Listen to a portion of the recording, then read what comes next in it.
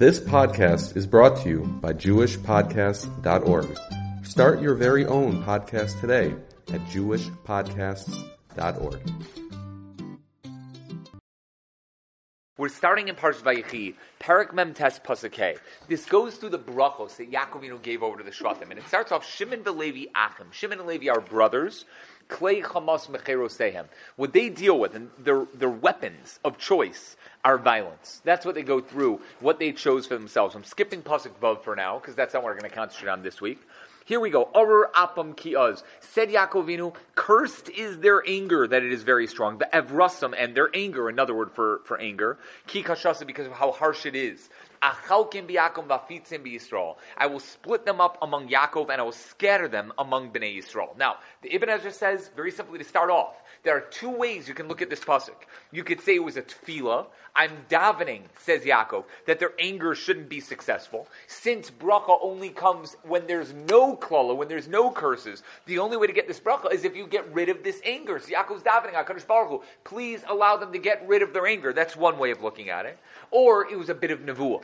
He said their anger would eventually go away. They would learn from the incident of Shechem and from the incident of selling Yosef Atzadik that anger is bad, and when they did it, it caused terrible things for them, and therefore they would never do something like this ever again. So either it was a tefillah or a nevuah that it should not apply ever again. Says Rabbi Nebachaya, clearly it happened as Yaakov said it would. Shimon never received an actual portion in Eretz Yisrael. He received cities throughout Yehuda and some of the areas that were a little bit up north. But that's it. He didn't get anything more than that. There was no official nachla that was given over to Shimon. Shevet Levi wasn't given an inheritance at all. Shevet Levi was allowed to dwell in the Arei Mikla, the cities of refuge, and they were allowed to take truma and the different matanos and things like that, but they never received an actual portion of land. So if you want to define the two shvatim that are achalkim b'Yakov, afitzim b'Yisrael, scattered throughout Bnei Yisrael, maybe not Shimon as much, because Shimon really was relegated to the south, but definitely Shevet Levi, without a question, they were scattered throughout. Now the Radak says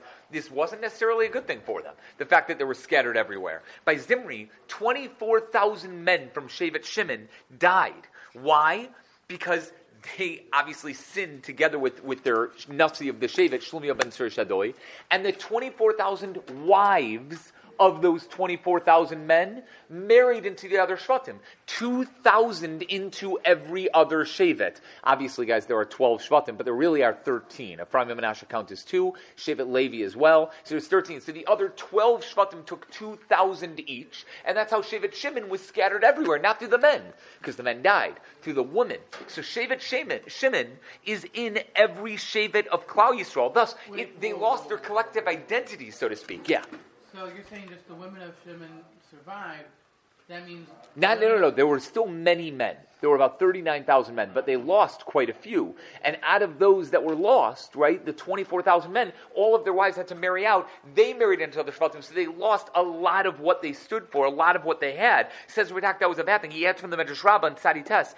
Listen to this Medrash. Anyone who goes door to door collecting, anybody, is from Shevet Shimon, as they were so poor their entire lives. In addition, there would be teachers throughout Klal Yisrael. They would have to go from one place to the other, never staying in one place in order to teach everyone they could. Similar to Shmuel HaNavi, he used to go from place to place to judge. Says the Medrash Rabbah that. That's Shimon. They would travel from place to place as teachers, and not only that, but they also went door to door collecting, and they were the ones who were that poor, going from place to place. That's all Shevet Shimon. Nowadays, by the way, it can't be that that's Shevet Shimon, so do not go up to a Mishulach and tell him that he's from Shevet Shimon, because we lost them. They're gone in the 10 tribes that were lost of all Klal Yisrael. So there's no Shevet Shimon left. Maybe there's a few people left. Maybe they are the Mishulach. It could be. But I doubt it. I think it's really something different. Shevet Levi was giving gifts from everyone. They had to go to the granaries in order to get their gifts. They had to go to the granaries and go up and ask for everything, which is not easy for them to do. Let me tell you, getting your paycheck in the mail or have it automated into your account is very different from having to go to your boss and ask for the check from his hand. Asking for the check from his hand is just annoying.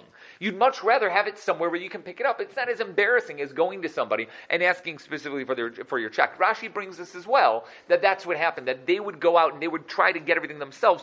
That's what Shevet Levi had to do. Now, the Tosefes Bracha, written by Baruch Epstein, asks, why is this necessary? Couldn't they just be teachers in their own town? Would Shimon had to have teachers going throughout all of Klal Yisrael, traveling everywhere? You don't need that. Just stay in your own town. Number two, were there no teachers from other Shvatim? I thought the Mechokek mi bein Raglav, Yehuda was filled with teachers and Rabbeim in Klal Yisrael. Yisachar, right? Yisachar was Chamor Garim. Yisachar was filled with Chamor Garim. Dan was a Yadin Amo. He's going to be a judge as well. Were there no other teachers in Klal Yisrael except for Shevet Shimon? What does that mean? And then he says, wait a second, all poor people are from Shevet Shimon? You mean to tell me that every other Shevet, there were no poor people? Seriously? That's what you're saying? That's so strange. So he says, for Shevet, he suggests that the Medrash means many of them were poor. It didn't mean that all of Shevet Shimon was poor, but many of them were poor, and teachers, but not all of them, and that just a majority. For Shevet Levi, he suggests there were Talmidei Chachamim that went around helping the Ami Aratzim, and maybe that was true by them as well. Listen, unfortunately, those Talmidei Chachamim that go around, I know you guys are looking at me and saying, Rabbi, you get a huge salary, and I agree with you. This is a tremendous salary, and I'm getting paid very, very well. But it's not that great. I know I'm shocking all of you, right? But your aspirations to be a Rebbe in order to be able to make more money is probably not going to get you where you want to go. Probably not. It's possible, but it's not going to be that way. And that's the pshat over here, that the Tosefes Bracha says that they just didn't make enough. They didn't do enough because they chose that as their main profession. Not that everybody, but many of them did. That's what happened. The Shach says it's a din with Rachamim. Truly, Levi and Shimon were cursed by HaKadosh Baruch Hu, by Yaakov Avinu, I should say. And Yaakov Avinu said to them that they're going to be poor. But Hashem said they'll be poor with a caveat. They'll be poor, but they'll be chashuv. They'll be rebbeim. They'll be teachers. They'll have a chashivus to them. Sure, they're going to be poor, but at least they're getting schar and shamayim for what you're doing. I don't know if this is true, and it's kind of hard to say this. Let's think for a second. There are many poor people out there, who unfortunately live very unfortunate lives, and they're still terrible people. Meaning they're poor people, right? And they don't get any schar in this world because they're not living good lives or happy lives or whatsoever. And they're also not getting olam haba because they're stealing or they're grabbing or they're taking things from other people or they're acting like terrible people. There are some poor people that are like that. I'm sorry? What's the difference between that and rich people who do the same thing? Agreed, but they're also poor. As opposed to a rich person who at least has something as a schar in this world. There's something in Olam Hazeh. So in this case, right, we're dealing with poor people who are good people. Granted, they don't get anything in this world, but the next world they're going to be okay. In the next world they're going to survive. That's the concept that the Shach says. It's din with Rachamim. Yeah, they're going to be poor, but nonetheless, this is going to be for them. The Shach says the wording is interesting. Now, the Ksav Sofer says, the wording is interesting. Yaakov and Yisrael. We all know Yaakov and Yisrael, right? Yaakov is when they're not doing so well in Gullus. Yisrael is when they're doing great and they're building upon themselves and making themselves awesome. Achal came be Yaakov, afitzim Yisrael. He says, sometimes when Shevet Levi was living during the times of the Beis HaMikdash, that's when they were teachers. In Gullus, Shevet Shimon became teachers. Why is that? Shevet Levi couldn't work when the Beis HaMikdash was around. When the Beis HaMikdash was around, they had to work in the Beis HaMikdash. They had no chance. Every 24 weeks, they had to be in the Beis HaMikdash for a week. And then they sometimes had to go for Yom Tovim. They had no chance. There was no way for them to have a real business that they could concentrate on. So Levi became poor during the times of the Beis HaMikdash. So Afit Seim Be Yisrael, they got scattered among Bnei Yisrael. That's Shevet Levi. But in Gullus, Shevet Levi started making some money, and Shevet Shimon became the teachers. So Achal came be Yaakov is a reference to Shevet Shimon. You should know that Rabbeinu Ephraim and the Alshich say the exact opposite, that Achal came be Yaakov is really referring to Shevet Levi, and Afitzim Yisrael is referring to Shevet Shimon. Regardless, that's the way the Ksav Sofer looks at it. Now, let's go on to another subject. Rashi says that he cursed their anger, not them. He didn't want to curse the people. The people, yeah, they did, Shimon and Levi did something wrong, but he wasn't cursing them. I'm sorry? Like Fatayim Min Haaretz and Kuf Dalet. Have the sin go away, not the person. Okay, I get you, right. They're not the chotim, right? Based on the Gemara and Brachos and Yud. Very good, right? That's the idea. Rashi says that he didn't curse them. He cursed their anger. Bilam said because of this, Ma'akov lo kava el. How could I curse these people? El did not curse him. Now you would think that means God. HaKadosh Baruch Hu didn't curse him. It doesn't. It means Yaakov. Yaakov is known as El, Yisrael. That's the concept. Ma'akov lo kava El. How could I curse them if Yaakov didn't curse them? Yaakov never cursed them, he says. Yaakov cursed their anger. Such anger has to be gone from the world. That's what he ended up saying. And Targum Uklos really says the exact same thing. I'm not cursing them. I'm cursing their anger. I'm getting rid of them. The Rashbam says, here's what he's telling them. Every time you get angry, Shimon and Levi, you're not going to be matzliach. You won't be successful. If you let your anger rule over, you won't be able to think straight. You won't be able to do anything good. You're going to allow yourself to do revenge. It's going to be carried out. You're going to see it's not going to work. Anytime you get angry and you try to do something, nothing's going to work. That's how the Rashbam puts it, and that's what he's cursing. The anger that anybody has will be cursed. Yes?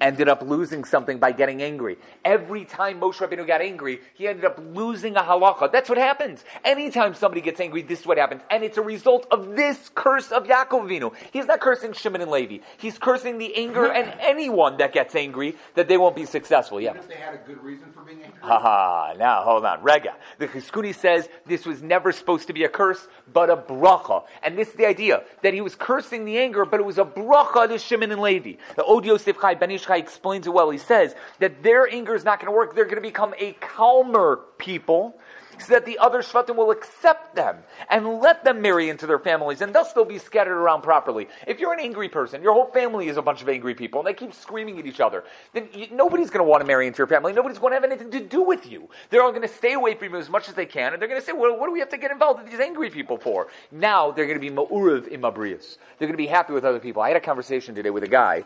The guy came up to me, asked me something, and I told him, look, I'll try to see if I can do it. And I went up to this other person. I said, listen, this person wants to know this. The guy started he's like, you don't understand that guy. He was so angry about this other person. So I went back to the original person. I told him, listen, I don't know what happened, but you really got this guy upset. You got this guy really upset. He doesn't even want to talk about you. He doesn't want to speak about you at all.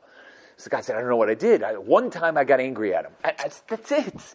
You get angry at somebody. If you get angry at somebody, that guy will remember it for quite a while. That person's going to remember it. It doesn't go away. It doesn't go away. It stays there for quite a while. Says the Ben Ish Chai, that's what happens. Anger stays. So now that they're going to be blessed to be a calmer people, that your anger is cursed, you should no longer be angry, that help them. And practically speaking, says this photo, it makes sense. If they're scattered all over, who's going to give them a job if they're angry people? Who gives a job to somebody who gets angry like that? If you have less ego and you have less pride, you'll be able to get a job, you'll work on your anger in that way, and then things will end up going up. Not only that, if you're reliant on other people for food, can you imagine if Mashiach comes to your house, right, knocks on your door, you don't come immediately to the door, and he's like, why didn't you answer the door immediately? Well, you slam it right back on him, right? You just say, like, oh, I don't need you in my house. The guy's not going to make any money. Can you imagine that guy in Tui and McCormick? First of all, those guys are the most chilled out people of all times. Drugs do that to you. But if those guys standing there, they're amazing. Do you know how much they get rejected every single day? You just stand there in the corner. How many people actually go? And yet every day they're just standing there like in a trance, going through, asking for money. It's amazing. How are they not angry? Or like a guy opens up his door and he's like, here, take this. I know it's -7 degrees outside, but take this penny. I think you'll be good with this penny.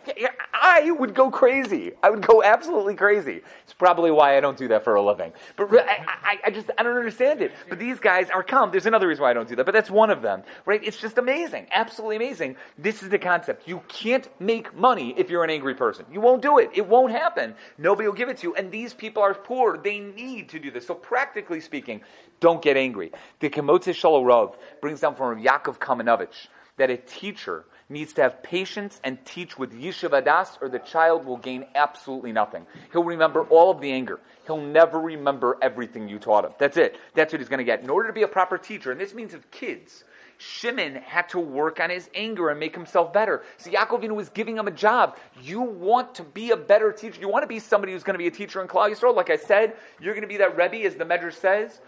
You got to work on your anger. Arur apam kiyaz. You got to make sure that your anger is not there. If he's constantly angry, berating all the people that are there, there's no way anything will happen from you. You'll never be able to teach your kid. No child will learn from you. And I don't know if you can go back in your mind. I know from my mind, I can name you 2 Rebbeim that I have always hated because they always got angry at me. And 4th grade, 5th grade, and I was a good little kid. Rafi knows. I was a great little kid. I never did anything wrong. 4th grade, 5th grade, I remember there were certain Rebbeim that just got extremely angry at me. And there were other Rebbeim, no matter what I did, they always were happy with me. A Rebbe that I had in 6th grade, Rabbi Levinson, who's still down in Zaydas Ashurin, he's never said a word. Even when he got angry, it was always like a cute anger. And you're always like, oh, it's a cute little anger. Right? It just was different. It was completely different in that way. That's the concept, says the Kemotze Shalom Rav. They needed this in order to be the proper people that they became. It was helping them get that job. Now, Or HaChaim agrees that he was cursing their anger. But he says, it's not the anger, and Paul, this gets to your question above. It's not that he was cursing any anger. He was cursing excess anger. When you get too angry. Anger is important. Anger is important, but their excess anger caused them to destroy an entire city and sell Yosef Atzadik. That's not cool. That's not what you can let happen. You can't let things get out of hand because of anger. We can't allow that to happen. The Brisker Rav believed in giving patches to his kids, but he would never do it when he was angry. He would do it later on, either Motzei Shabbos or something like that. He'd call the kids in, tell them what they did in the previous week, and then patch them. Must have hated Motzei Shabbos.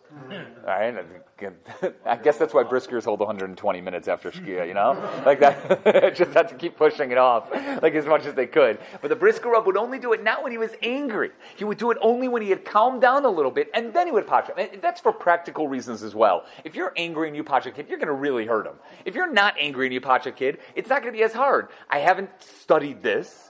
I'm not a big patcher, right? But nonetheless, it makes sense, right, that would be that instead of doing it at that time, you do it a little bit later. So the excess anger is wrong.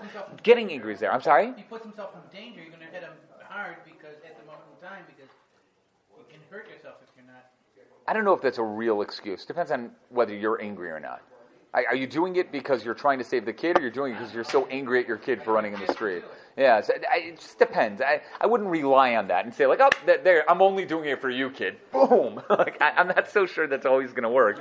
Yeah, being as a kid, I think most of us were kids at one point. So when you remember when your parents did, you knew when you thought that it was excess anger or when it was just the normal, I deserved it. There are certain times you deserve it. I bring a dead squirrel in the house and I put it inside a potato chip bag and I leave it in my school bag for 3 days and I completely forget about it because I want to do surgery on it at some point.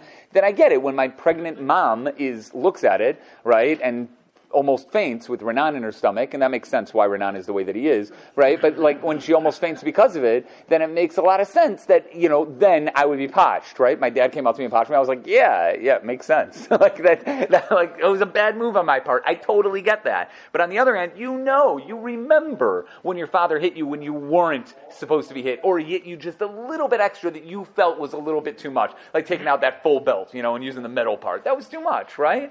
That was too much. We don't have to talk about that. Why is the anger necessary? Why is anger? But we're saying excess anger is bad. But anger is good. Regular anger is good. Why is regular anger good? Says the Or HaChaim HaKadosh. The Or HaChaim HaKadosh says, without it, you'll never be able to get yourself to do the right thing. You need anger to defeat your Yetzer Hara. You cannot fight your Yetzer Hara like this. No. Don't. Please. That won't work. There's no way it's going to work. Yetzer Hara is going to grab you and it's going to throw you in another position because, of course, that's what you want to do. You have to be strong. You have to be willing to take it on, your convictions and your opinions. You have to go, you can't fail. Then he mentions the idea of the Sforno of the Or HaChaim. The only way to cure yourself of this scourge is to exile yourself and get yourself away from the angry place. The angry place that you have in your mind. You can't.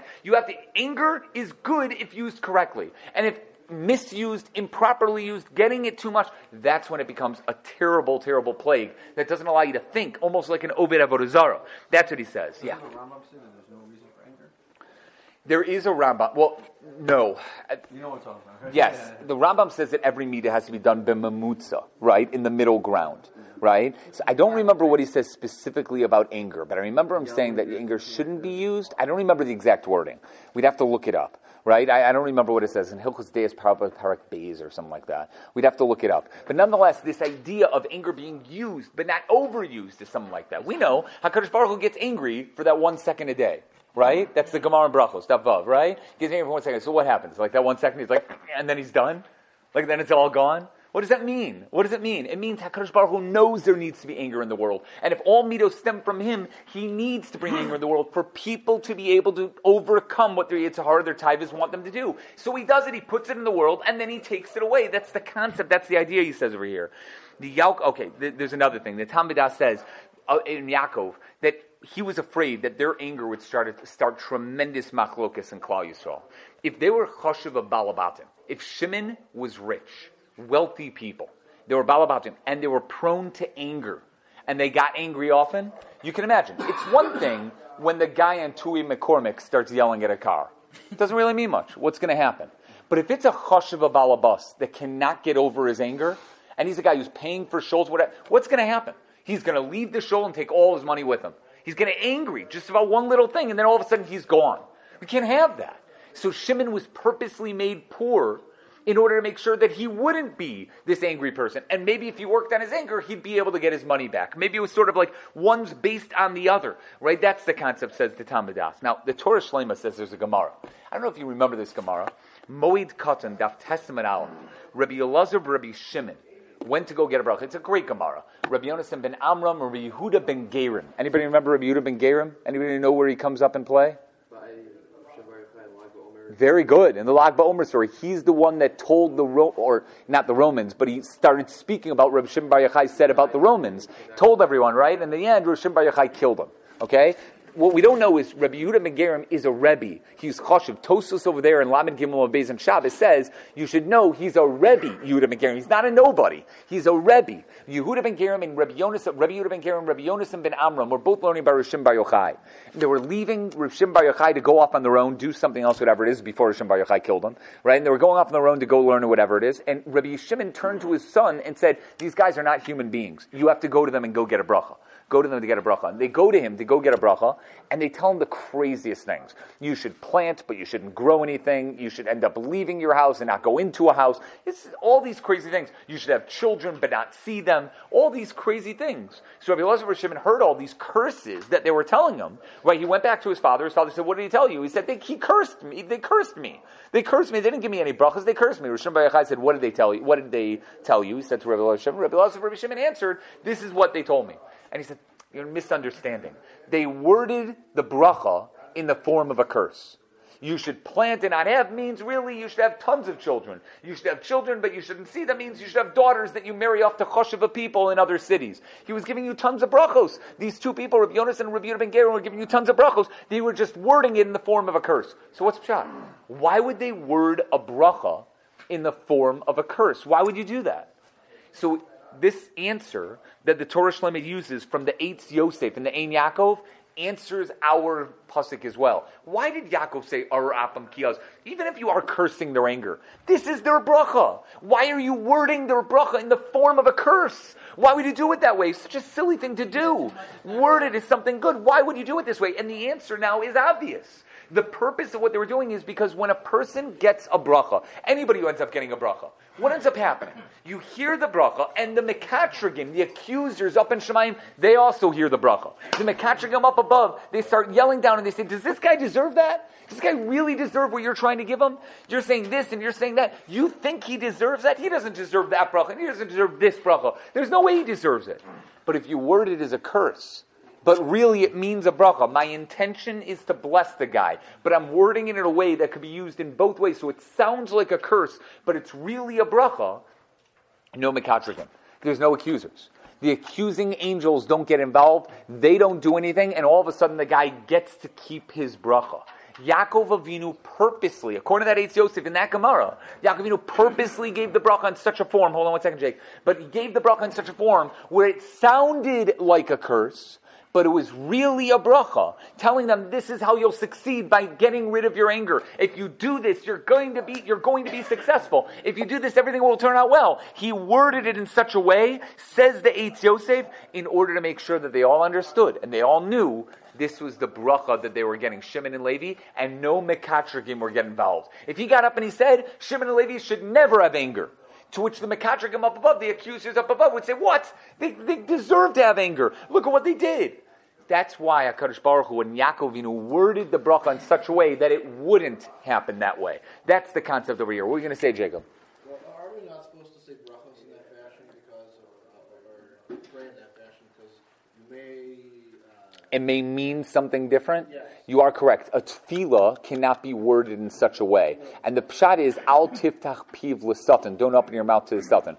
You have to be an expert in how to do this correctly. Where you're saying something, and it means something, but you can figure out very well what it means as long as you're a Talmid Chacham. I don't know if anybody should use this specifically. Rabbi Yonasan ben Amram, Rabbi Yehuda ben Gerim, they could use this. Yaakov Avinu was able to use it. I don't know if I would be able to start blessing people and just say like, oh, you should be zocheh said I'd never have children ever. What I meant was, that's not a good bracha. I don't think that should be ever done by somebody like us. Only somebody who truly knows how to use it should use it. It's a great question. Can you daven this way? No. Should you give brachas this way? No. But great Talmidei Chacham can, and they did. Yeah, Paul. So I don't understand. So what about when Yitzchak gave Esav the bracha? It wasn't really a bracha, but it made him angry. You know, that's a great call also. I was thinking that way with Avram Avinu as well. When they gave brachos, it seems very clearly that it was a direct bracha that worked. So you can answer in one of two ways. Maybe they deserved the bracha directly. Shimon and Levi still had accusations against them. Maybe Yitzchak felt that Yaakov and Esav didn't have to worry about accusations. We know Esav had to worry about those mekatrigim. But maybe Yitzchak felt they didn't, and therefore he worded the bracha in a straight-out fashion. Look, Yaakov himself, all the other brachas he gave after Reuven, Shimon, and Levi, all the other brachas were straight-out brachos. Straight-out brachos. They weren't worded differently or worded as a curse. Every single one was good, probably because they didn't have mekatrigim. So I would assume it's normal to give in the normal way, blessed in the normal way. In certain instances, you may have to word it in a different fashion in order to get the bracha through. Yeah. I thought mekatrigim only accused when there's a time of need. So if someone's No. Mekatrigim are all the time. I'm going to stop you right there. Yeah, mekatrigim are all the time, everywhere. And also, I mean, isn't this kind of a weird way?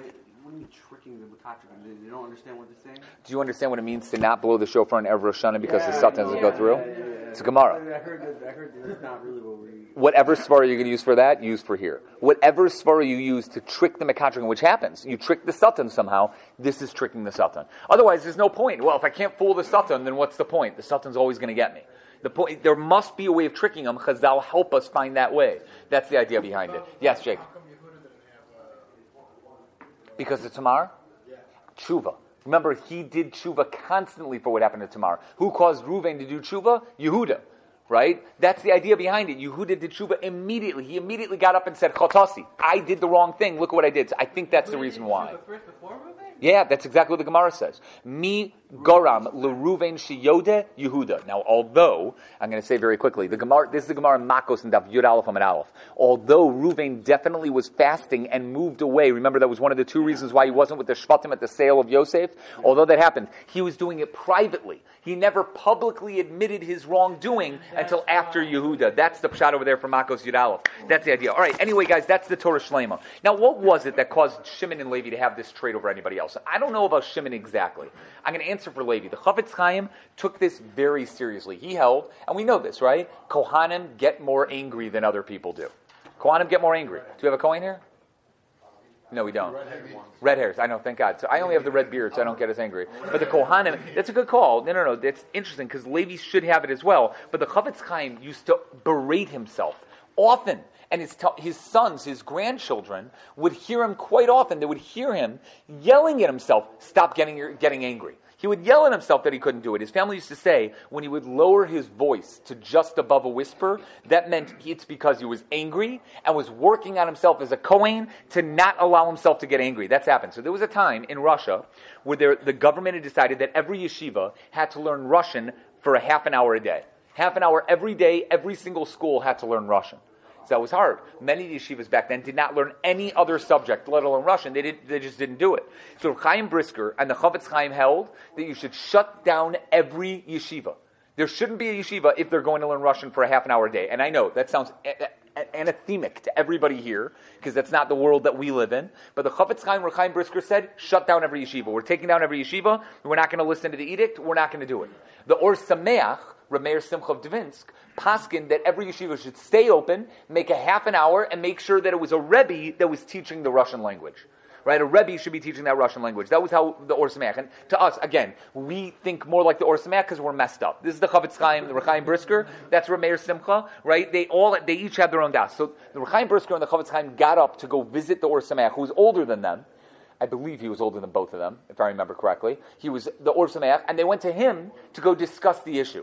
So they sat down, they talked about other things, and then they came to this edict. And the Chafetz Chaim, the Brisker Rav, said to him, Rav Chaim Brisker, said to him why they thought that it shouldn't be there, and the Or Sameach repeated his opinion. Then the Chafetz Chaim came with another answer. He said, but don't you believe? And as soon as he started saying it, the Or Sameach got up and left the room. So Rav Chaim Brisker was offended. He said, oh, he's getting up and leaving? Oh, what's he getting up and leaving for? The Chafetz Chaim said, I understand it. The Or Sameach was a Kohen. Reb Chaim Brisker was only a Levi. Chavetz Chaim himself was a Kohen, right? He said, the Or Sameach is a Kohen. He saw himself getting angry. He didn't want to get angry, so he got up and left the room before he got angry. That's it. Chavetz Chaim was using this to look at people to understand why people would do something like this. He got up for that reason. He felt the anger coming up. He held that it was exactly just that. That's the idea of what it was over here. The Kli Yakar also brings up this whole idea of what it af and oath. As the word brazen refers to the af, the front of the face. Kasha refers to the oref, the back of the neck. We always hear that the Jews are a stiff-necked people. You've heard that before, right? Kshe oref. Because the word kasha refers to the evrasam ki kasha. Uz refers to the appa, because the front of the face is where you have brazenness on the forehead, so to speak. A brazen person is a stubborn person. But when you have somebody who's also stiff-necked, he's stubborn, right, and brazen together, he's stubborn for being that and brazen as well. You get both of those midas together, there's nothing worse than such a person. Now, Jews are both. We are an Am Kshe Oref, and we're Azim. The Gemara in Beitza says in Daf Chaf Heyam Beis, there are 3 Azim in the world, one of them are Jews. We are 100% brazen. We have unreal chutzpah. Unreal chutzpah. Unbelievable. All you have to do is go look at Reform Judaism. We have unbelievable chutzpah. And you have that. I would go with conservative as well. I would go with... I don't even think they're Jews. Whatever they are, whatever. They're like just anybody else. It's such unbelievable brazenness. Like, not only are they going to take it away, we're calling ourselves the real Jews, and we're going to call ourselves rabbis. Rabbis, against everything that we stand for, but they get up and they're like, no, we're the real rabbis, and we're the ones who do it. What in the world? Guys, honestly, how many times do we have to go through and only Jews would every Rosh Chodesh take a Sefer Torah with a bunch of women and try to go to the Kotel? Only Jews would do this. Only Jews. There's no one else like this. No one else. Think of it. The non-frum Christians are not like rushing into church saying, we want to pray our way. No. Nobody's doing that. There are not non-frum Muslims who are forcing themselves into the imams in the mosques and saying, like, here's what we're going to do. We're going to do it our way. Nobody thinks that way. Nobody would do that. Think about it. Any other, you can't do it with atheists because they're not going to pray. So I don't even know how to do it. But for some reason, it's Jews who are like, nope, we're right. But you know what I'm saying? You're a deviation from 200 years ago, right? From the proper path. You deviated, right? And you're doing something that's against everything we've held traditionally. But I'm right. And I want to pray my way, and you can't make me not pray my way.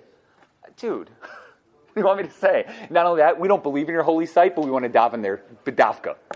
B'dafka, because you're davening there, I'm going to daven there, even though I don't even believe that that's a holy site. Come on! Seriously? That's what you want to do? It's ridiculous. They don't believe in the Beis HaMikdash. They don't believe it existed. They don't believe it's real. And they're sitting there saying, but we have to daven here because you're davening here. Only a Jew. There's no one else in the world that would do it. Only Jews. So we're brazen. We're stiff-necked. We won't back down. That's what we are. That's who we are. By the way, I've never understood how nobody's seen this. You don't see it in any other religion. It's crazy. You really don't. Nowhere else do you see such a thing. It's only us. Because we're crazy. We are absolutely crazy. Not just because of Kiddush Levana and the fact that we like gefilte fish, and for all the other estrog and lulav things that we do. It's this. It's how crazy we are. How we're so willing. We're saying that we're the absolute there. Says the Kli Yakar. Of course this can be used in a good way.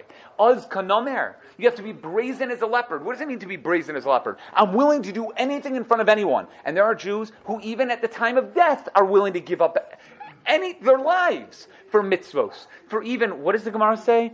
Even if your shoelaces, right, are a little bit off, you're willing to give up your shoelace. You're willing to give up your life for a shoelace. For a shoelace, we're willing to give up our lives. That's one way of using it in the proper way. And the other way, Shevet Levi was supposed to be by the times of the Mishkan and the Beis HaMikdash. If these people excelled in these midos, that they used their anger properly, they used their brazenness and their stiff-neckedness in the proper way, well, look what they can do with it. They taught Klal Yisrael how to do this. And it could be, according to this idea of the Kli Yakar, it could be Shimon and Levi were never teachers. They never went through all Klal Yisrael teaching. Maybe they were, maybe they weren't. But the point is they were teachers in the fact that if they were the most brazen and the most stiff-necked and the most angry, they taught Klal Yisrael how to act in the proper fashion. Sometimes it got messed up, like by Shittim, and they started sinning. But for the most part, they were teachers because they were the loudest, the ones who stood up the most, the ones who did the most. And in that sense, Cursed is the excess anger, like the Or HaChaim says, but using it properly, look what we can learn from them. How great could they possibly be? Rav Hirsch and Rav Victor Miller says that this was all going through trying to understand why they didn't become leaders. Why didn't Reuven become a leader? Too impetuous. Pachas Kamayim. We talked about that last year. Why didn't Shimon and Levi become leaders? What happened to them? And the answer is, what they're saying over here is that they couldn't be leaders because they have a fault. A king with anger and stubbornness is terrible for the people. Even if they try to use it for the common good, it doesn't bode well for the people when you have an angry and stubborn king. They had the spirit and the attitude that's necessary to be a leader. That's what Shimon and Levi needs. To be a king, you need to have that spirit. You need to have that attitude that Shimon and Levi had. But the idea, the methods that they held were reprehensible. You couldn't do it in that way. That's the idea. They can't jeopardize the Jewish nation standing in the eyes of the world just because they feel it has to be this way and has to go that way. That's the idea of what we're cursing over here. Truth is, among the other nations of the world, any action can be considered legitimate if it's done for the welfare of the state. If a person gets up and acts for the sake of the country, right, and he does it for the country, then he's considered a hero. By us, that's wrong. You can't do that. You can't say, well, I'm acting for the welfare of the state by acting in a way that might be a little bit cruel. That's not what we hold. We hold that it's got to be done in the best possible manner, aside from being good for everybody. It's got to be both, says Rav Hirsch and Rav Victor Miller. Therefore, when we're flourishing, they cannot be involved. Shimon and Levi cannot be at the forefront. They cannot be the people in charge. They're put down and they're scattered and made poor, says Rav Hirsch, so we don't have to worry about their voice. But in Gullus, Shimon and Levi come to the forefront. Shimon and Levi, when we're scattered throughout Gullus, they come to the forefront because their brazenness and their stubbornness show us what to do in a world where everyone is against us. That way they're there. So when are Shimon and Levi leaders? They are leaders when we're in Gullus. They are not leaders. They're put down and they're poor when we're in the Gula. We're in Eretz Yisrael. Yeah. Well, there's Mia Shemalai. Mia Shemalai is a perfect example. When you're in the Midbar, you'll have a guy like Levi who's able to be in charge. Now, but The Shimon and Levi, when they killed Al Shechem, did they do it out of anger or did they do it out of a good reason? That's literally our next part. The Chassam Sofer says you need that anger. Without anger, they wouldn't have killed Shechem. They wouldn't have gotten Dinah back. Now again, excess anger, but not so. So here's the pshat. Rav Yaakov Kamenetsky asks over here. He said, again, we talked about angry people. These people are angry people. You want an angry person to be your Rebbe? You want an angry person to be the Rebbe? We spoke about Rav Yaakov Kamenovich. Why would this be it? He said, Rav Yaakov Kamenetsky says, he saw something in Shimon and Levi that the other Shvatim didn't have, what a teacher needs more than anything else. A teacher needs to be moser nefesh for his students, to be willing to give up everything that he has that's good and what he has that he likes in order to give to someone else. Shimon and Levi defined Mesiras Nefesh by willing to fight for their lives in order to save Dinah. They were willing to kill out an entire city. Granted, it came from anger. It stemmed from anger. It stemmed from their azus, their brazenness. Says Rav Yaakov Kamenetsky, but this is what a teacher is. Willing to be moser nefesh for the klal. No one else was willing to do that. No other Sheva was willing to do that. Shimon and Levi did. They showed that they were able to do it. But you got to keep going with this. Said Yaakov, I want you guys to use this Midah properly. Use this again, but use it in a proper fashion next time. He heard what happened by Dinah. He argued with them, and he said, how could you do this? And they said, should our sister be like a Zona? You're going to allow our sister to be like a Zona. Yaakov had the final say here. He looked back at them and said, I understand you, but understand this is going to happen again. And there's going to be anger and brazenness that's going to come up again. Use it properly, don't use it in the bad way. And when was that? At the end of the 40 years, by Zimri and Pinchas. Zimri was from Shevet Shimon, and Pinchas is from Shevet. You have two people that were brazen. Shimon goes up to Moshe, grabs Cosby by the hair, says, Mutter or Aser. Because you married a woman that was from Midian, so why can't I marry a Midianite princess? And then grabbed her and did what he did with her in the tent. Pinchas showed a different type of brazenness in the right way, to kill Kanoim Poginbo, to kill Zimri with the spear because of the way that he was acting. Two types of brazenness. One was evil or for an evil purpose, and one was for the right purpose. Levi learned the lessons, says Yaakov Kamenetsky, and they became a main shevet of Klal Yisrael that became Kohanim.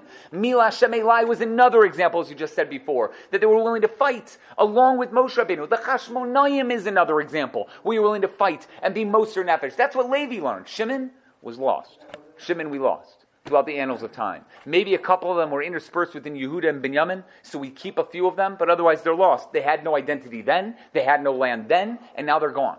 Now we don't have it because their anger seems to have been a different type of anger, a real anger. And that HaKadosh Baruch Hu says, I don't want that in Klal Yisrael. That I don't want. There's no hadracha there, says Rabbi Yaakov. There's no limits to such anger. If you have no hadracha in your anger, if you don't know how to use your anger, if you're not being magdir by the Torah laws that are there, then Shimon's anger is just out there. I can't let that be. That can't happen. What's up? When it came to Shechem, it seems like they were pretty smart and calculated. Extremely. So, I mean, like, they weren't just like, oh, I'm pissed off, and they wanted to kill everyone. They were like, this happened, it's a strategy, and they took care of it. Yes, but it does take quite a bit to be able to get up and kill at least 750 people, if not 24,000. It takes a lot. So even if it was cold and calculated, it takes a real lot to get up and do that. You got to get yourself psyched up for that.